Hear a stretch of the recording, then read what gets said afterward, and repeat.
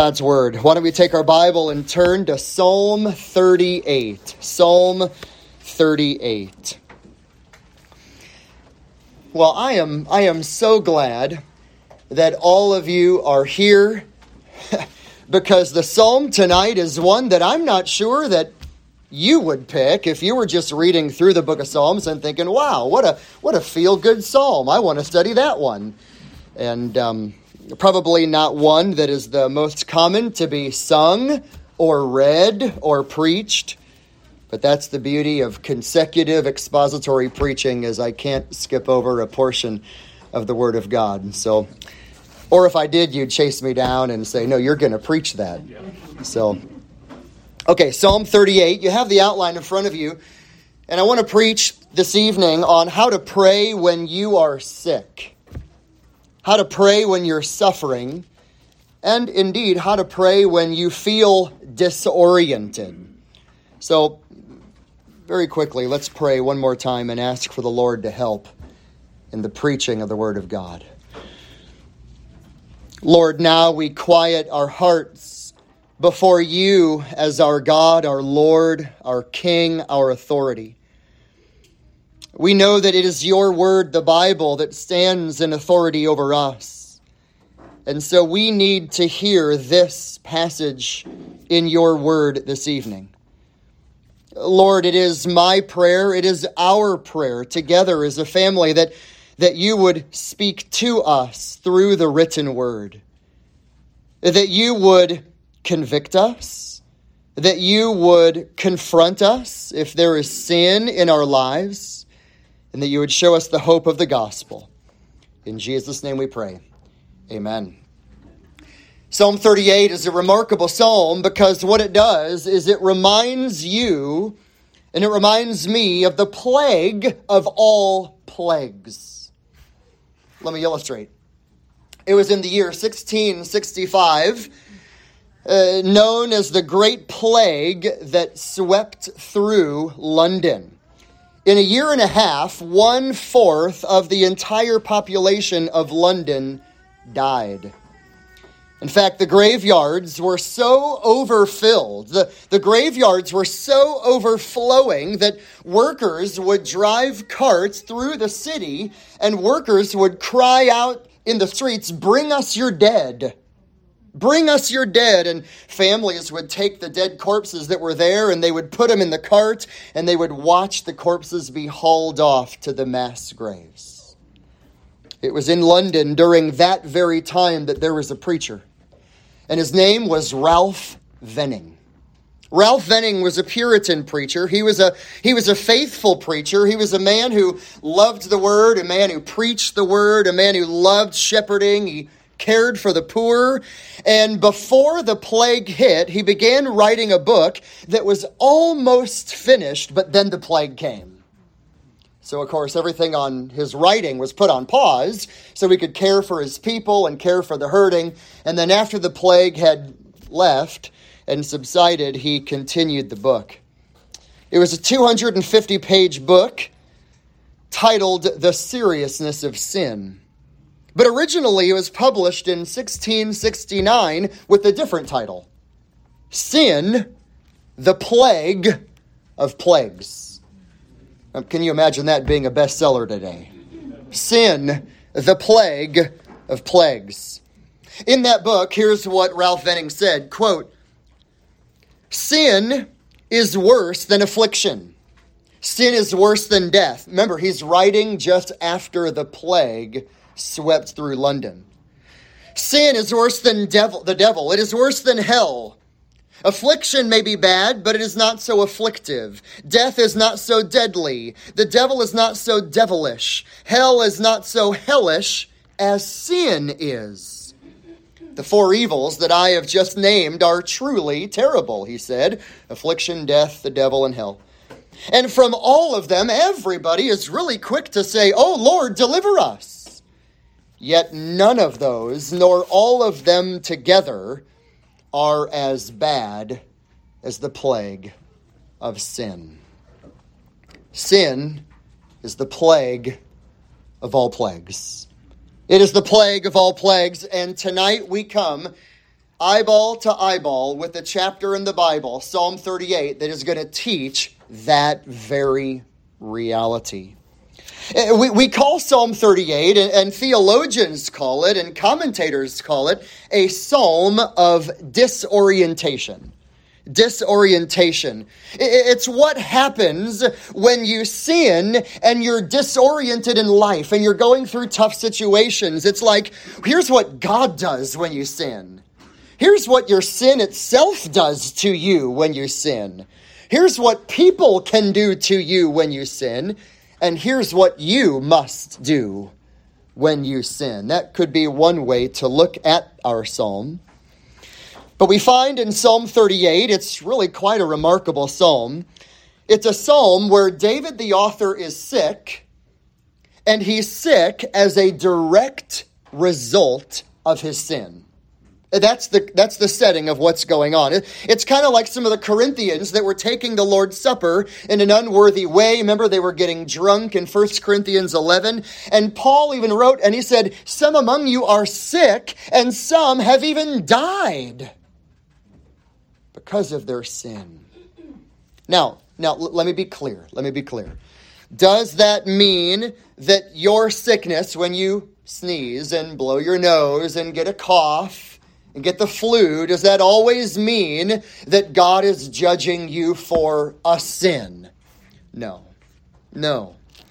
More on that as we go through the psalm together. But what we can acknowledge is that sickness, whatever it might be in our lives, is always an indirect consequence of living in a fallen world that is infected by sin. Genesis 3 and Revelation 21 talks about that. So how do you pray? How do you pray when you've sinned and you know you've sinned and you feel like the hand of God is pressing hard upon you? It's like you know that God is disciplining you. You know that you're being chastised by God because of your sin. How do you pray when that is a situation in life? When you feel the sharp arrows of the Lord piercing you. Psalm 38, just maybe, might be a commentary on Job 6, verse 4, which reads, "The arrows of the Almighty have sunk deep into me." Have you ever been there? Can you relate to David, where you just feel like you're just standing there and God is shooting his arrows of discipline at you? Have you been there? Can you relate to that?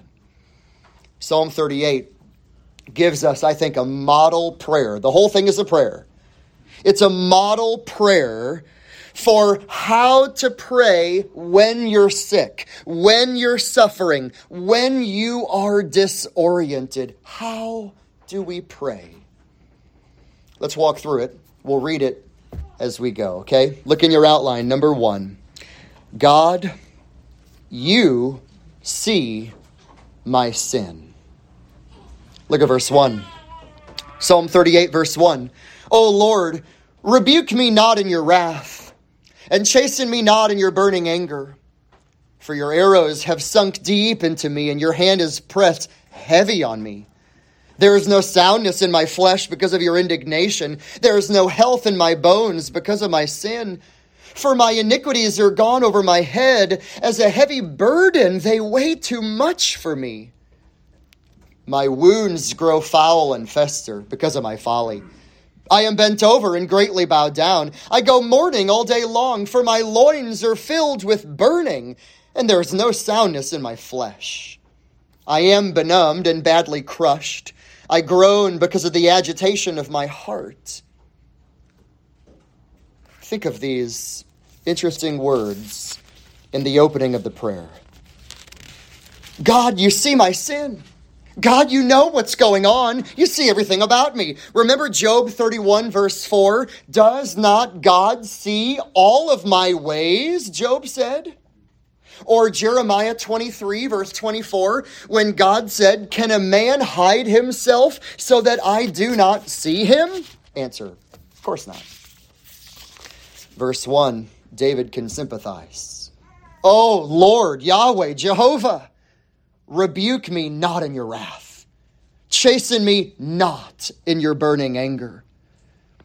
He's begging, he's pleading with God, acknowledging that he's being rebuked, acknowledging that he's being chastened. And he gives the reason, verse 2, it's painful because it seems like God's arrows have sunk into him. Your hand, verse 2 ends, is pressed down on me. Verse 3. There is no soundness in my flesh because of your indignation. There's no health in my bones because of my sin.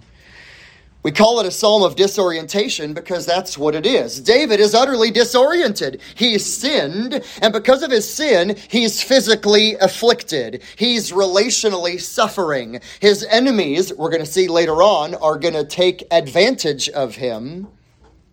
David acknowledges, I'm being disciplined for my sin. God, your hand is heavy upon me. But as we look through the psalm, do you see in verse 3 there? There's no soundness in my flesh. There's no health in my body. At the end of verse 3, there's no health in my bones. Verse 5 even says, my wounds are growing foul and festering. Verse 6, I am bent over and I'm greatly bowed down. Verse 7 even adds the physical pain. My loins are filled with burning. Verse 8, I am benumbed and badly crushed. I groan because of agitation. Heart pain is the idea. Verse 10, my strength has failed. Wow. Here's a guy who is physically affected and spiritually under the discipline of God. Like a father who disciplines his son, so the Lord disciplines those whom he loves for their good. Hebrews chapter 12. Now, the reason we have to ask is, well, why? I mean, this is pretty intense. I mean, it's physical pain. It's internal heart pain. It's no strength. He's crunched and bowed down. He is hurting. He is in pain. Why? Look at verse 3. Do you see it at the end there? Because of my sin. Do you see it in verse 4? My iniquities have gone over my head. David says, I know why I'm suffering. It's because I've sinned. Plural, my iniquities. And then verse 5. I want to camp here for a sec. My wounds grow foul and fester because of my... Now, I have folly in the New American Standard. Do you see that at the end of verse 5 there? Because of my folly. Interesting word in the Hebrew. It's often translated in the Psalms, folly or foolishness. You know the word, and the children know the word because we tell our children often not to say this word. It's translated stupid. Stupid. Well, what does that mean? The Hebrew idea is thick-brained. You're stubborn. You're acting foolishly. You're acting stupidly. What does that mean? Listen. It's not intellectual. You know, a young boy or girl might call someone stupid. That is not polite, nor correct, nor appropriate. This is not an intellectual statement. The word stupid or the word foolish here is you are morally lacking sense. You are morally deficient. It's not an intellectual statement. Somebody could have a PhD and be a fool. Here's somebody who is corrupt morally. It's like he identifies himself when he opens his mouth. He talks without thinking. He doesn't restrain himself. Moral perversion, moral folly. David says, that's me. That's what I've been doing. Now, amazingly, we don't know the exact situation in his life. Like, we don't know what happened. We don't know the sin. We don't know exactly what prompted the writing of this. But we know in verse 3, he sinned. We know in verse 4, he's committed iniquities. And we know in verse 5, it's because of his moral foolishness. God, you see my sin. I've sinned. There's something about suffering, isn't there? That when we are suffering, we do well to examine our hearts. We do well to examine our hearts and see if there's a wayward way in us. I think of what happened to Uzziah. Remember the story of King Uzziah in the book of 2 Chronicles? He was a super prosperous. I mean, he was a wise, engineering, brilliant king of Judah. And the text says that he became very strong in his kingship. I mean, borders are expanding. The military is powerful. He is wealthy. His name is reaching far and wide. But when his heart becomes proud, he was unfaithful to God, and he entered the temple. Remember the story? He enters the temple to burn incense, but God said only the priest should do that. But he's not a priest. He's a king. Well, Uzziah doesn't care. He goes into the temple, and God struck him immediately. God disciplined him immediately with leprosy because of his sin. The text even says in 2 Chronicles 26:20 that the Lord had smitten him. Why? Because of his sin. Because of his sin. Now, I want you to look in your outline with me because we have to ask the question, why does God allow sickness? Why does he allow it? I mean, you and I, maybe the obvious example, we could all talk about Job and say, here's the righteous man, the most righteous man in the East, at God's own approval. Look at the life that he had and the suffering that he had. Why does God allow this? Number one, you see it there, because of our sin. It certainly can be that way. It can be. It can be because of a sin. And always, number two, it's for his own glory and for the outworking of God's own good plan. Number three, another reason why God allows sickness and suffering was to allow Christ to heal miraculously at that time in his ministry, to validate his claims and to prove his messiahship. Another reason, fourth, why God allows sickness and suffering, number four, is to allow other saints to pray fervently, and then God will heal you in response to those prayers, and that increases praise. Interesting. Maybe God brings suffering and ailment and affliction in my life for the purpose of other people praying so that God can providentially answer that prayer, and we give thanks and give him glory. Number five, another reason why God allows sickness and suffering is to teach and mature believers through persevering. Number six, another reason why God allows sickness and suffering, Jonathan Edwards wrote the most and the finest on this one. He allows sickness and suffering to cause you to consider the pains of hell. Illness, as bad as it may be and as painful as it may be, for a child of God, it never, ever even comes close to pondering the pains of hell. Another reason God allows sickness and suffering, number seven, is to cause you and me to anticipate afresh the nearness and the anticipation of heaven, when there is no more sickness and pain. David in our psalm, boy, he's suffering. And he knows that he's suffering because of his sin. And he says, God, you see my sin. How do you pray? Number two, look at this. It's hard. It's hard. We have to just acknowledge that. The Bible is real. The Bible is honest. God, you know my struggles. Look at verse 9. Follow with me in your Bible. Verse 9. Lord, all my desire is before you. My sighing is not hidden from you.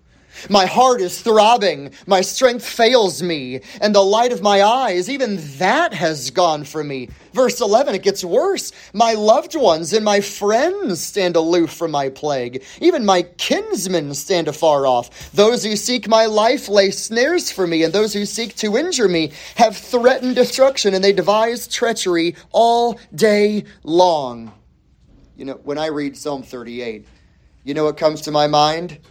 Man, here's a guy who seems like his life is falling apart. I mean, every sphere of life. I mean, he's spiritually in pain.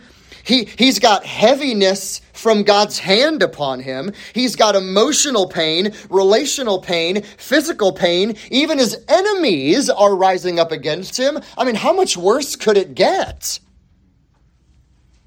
I can't help but think of the church of Thyatira. Remember them in Revelation chapter 2? It's the sin-tolerating church. Revelation 2, 20 to 23, they were tolerating a woman called Jezebel. Whether that was her real name or if it was a title from the Old Testament woman Jezebel, whoever she was a false teacher. And she was immoral. And she was disobedient. And God told her to repent, but she wouldn't. So here's what God said. I'm going to bring sickness to her. I'm going to bring great tribulation to her, trouble to her. She went through great struggle because of sin. But you know what? For the child of God, hear this. Suffering is the form of discipline in God's school of righteousness. If we want to grow in being righteous, morally righteous, in the right conduct that God wants us to have, suffering is a form of discipline and learning in that school. It's not easy, and the struggles can be tough. God knows it. So be honest with the Lord. Tell him your struggles. Unload your burdens upon him. Now, we saw it here in the Psalm. Did you see it there in verse 9? I mean, emotionally, David is struggling. My desire is before you, Lord. My sighing is not hidden. I mean, I'm just sighing before you, Lord. Verse 10, he's struggling with weakness. My heart is throbbing. My strength is failing. Even my eyes are diminishing. Verse 11, he's struggling with loneliness. His own family. I mean, his own beloved family, his kinsmen, are abandoning him. Verse 12, he's struggling even with opponents. Even those who want to kill me are taking advantage of me in my suffering. What do you do? What do you do when you're struggling like this? When it gets so bad and you don't know where to go and you don't know where to turn? 1 Peter chapter 5. Humble yourselves under the mighty hand of God, that he may exalt you at the proper time, casting all your anxiety upon him because he cares for you. What do we do when we're struggling? We cast our anxieties upon God because he cares for us. Speaking of struggles, I remember reading a biography of John Flavel, one of my Puritan heroes. John Flavel in the 1600s. As a young boy, his parents were arrested and put in prison. While they were in prison, they caught a disease. Though they were released from prison, they died shortly after. John Flavel, when he grew up to manhood, he married. His first wife died in childbirth along with the baby. Then he married again. The second wife died. He buried her. He married a third time. The third wife died. He buried her. He was what is called in Puritan terms a nonconformist minister, meaning he didn't conform to the Anglican Church of England and how they wanted to do worship. As such, he was constantly hounded and persecuted and oppressed by the authorities in England at that time. I mean, Flavel knew struggles. He knew it, kind of like David here. And what did Flavel say? You have to know 4 things. You have to know, number 1, God is sovereign. You have to know God is sovereign. He's in control. Number 2, you have to know that God is working everything in providence. Providence. He is working everything out for good.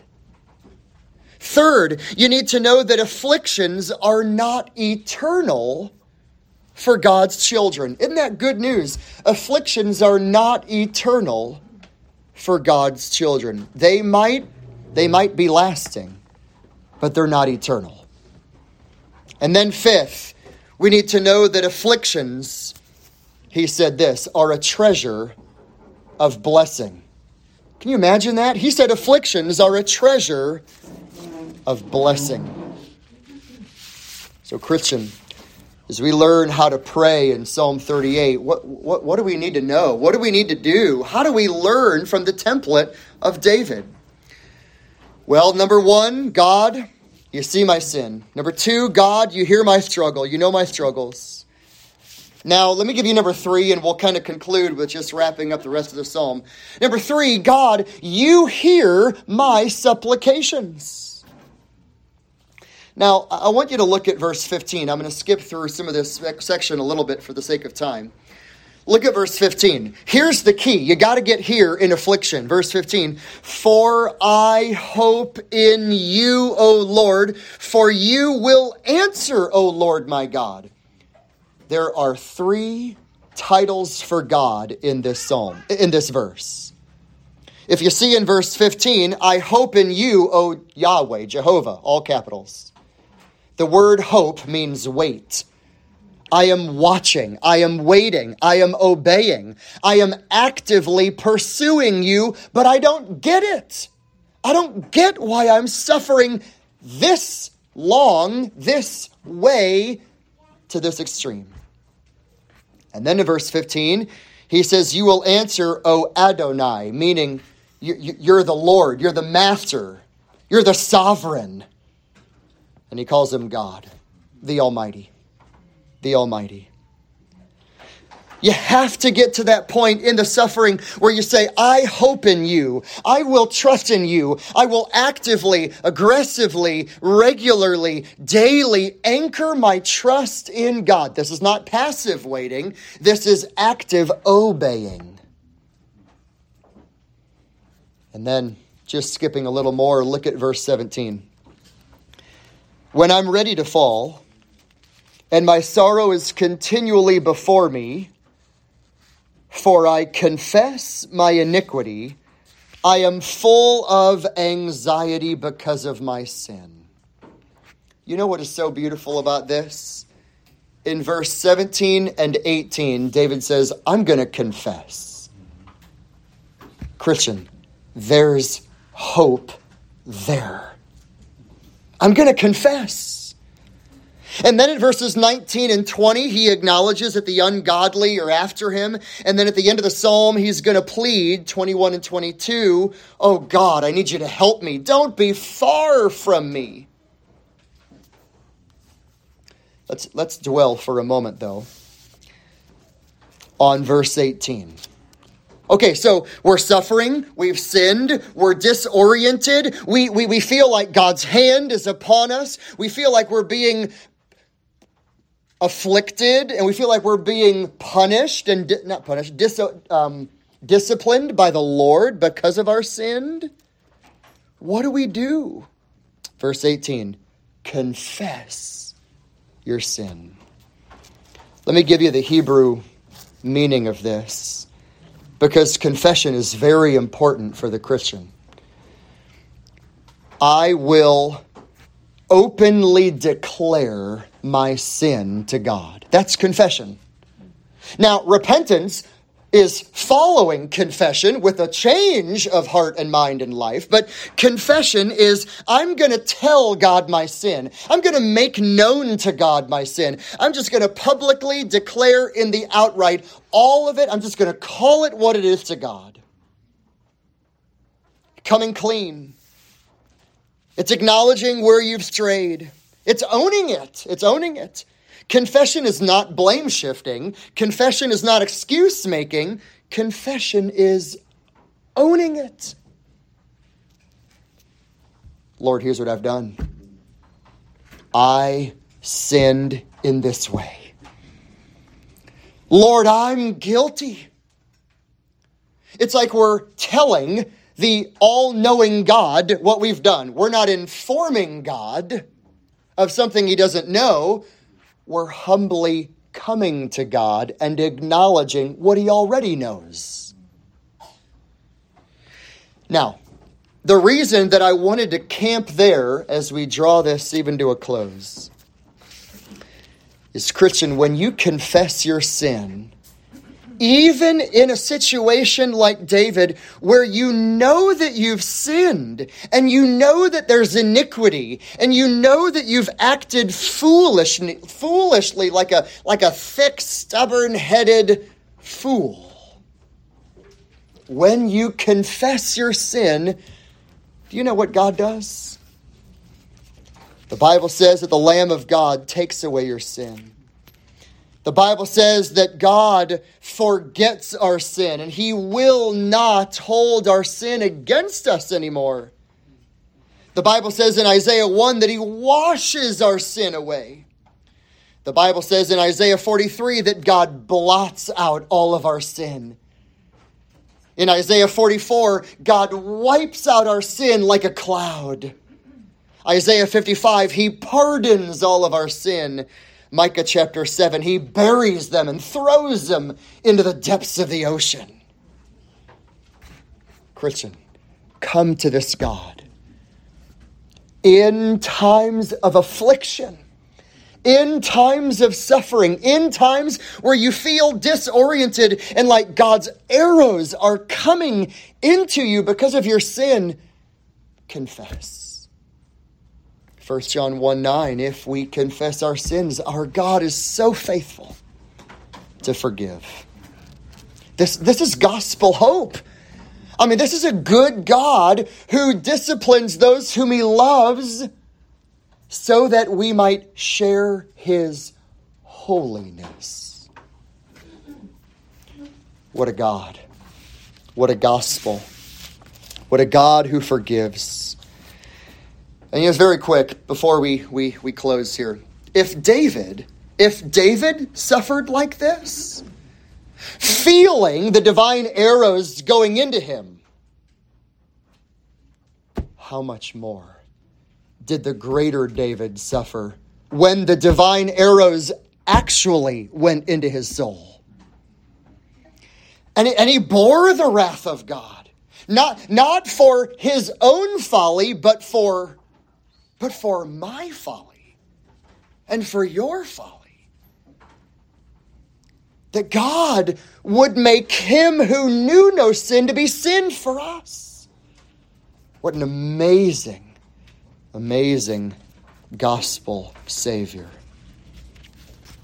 Christian, in our suffering, we always have a place to go, and that is to the throne of God. We always have a place to go. Unbelievers don't have a place to go, but we do. We have a place to go always, always, always, and we can run to the throne of God's almighty grace. Find mercy and help in a time of need. Psalm 38 isn't necessarily a feel-good psalm, and nor is it one that you might read on your own and think, wow, I want to turn that into a hymn and sing that. But what a real-to-life psalm. What a needed psalm. So when you're suffering, when you're ill, when you're sick, when you feel disoriented, come back here and take this prayer and bring it to the Lord. And he will hear you and he will answer your prayers. Amen? Amen. Father, thank you for your word. Thank you for your love. Thank you that even in the times of difficulty, which might be for sin, It might be for a sin that we've committed. It might be for folly that we've committed. Or perhaps, Lord, maybe it's just in your good and wise and loving and sovereign plan. When the illness comes, when the disorientation comes, bring us back to scriptures like this, where we will anchor our hope in you, our covenant-keeping God. Thank you that you are faithful and that you are reliable. In Jesus' name.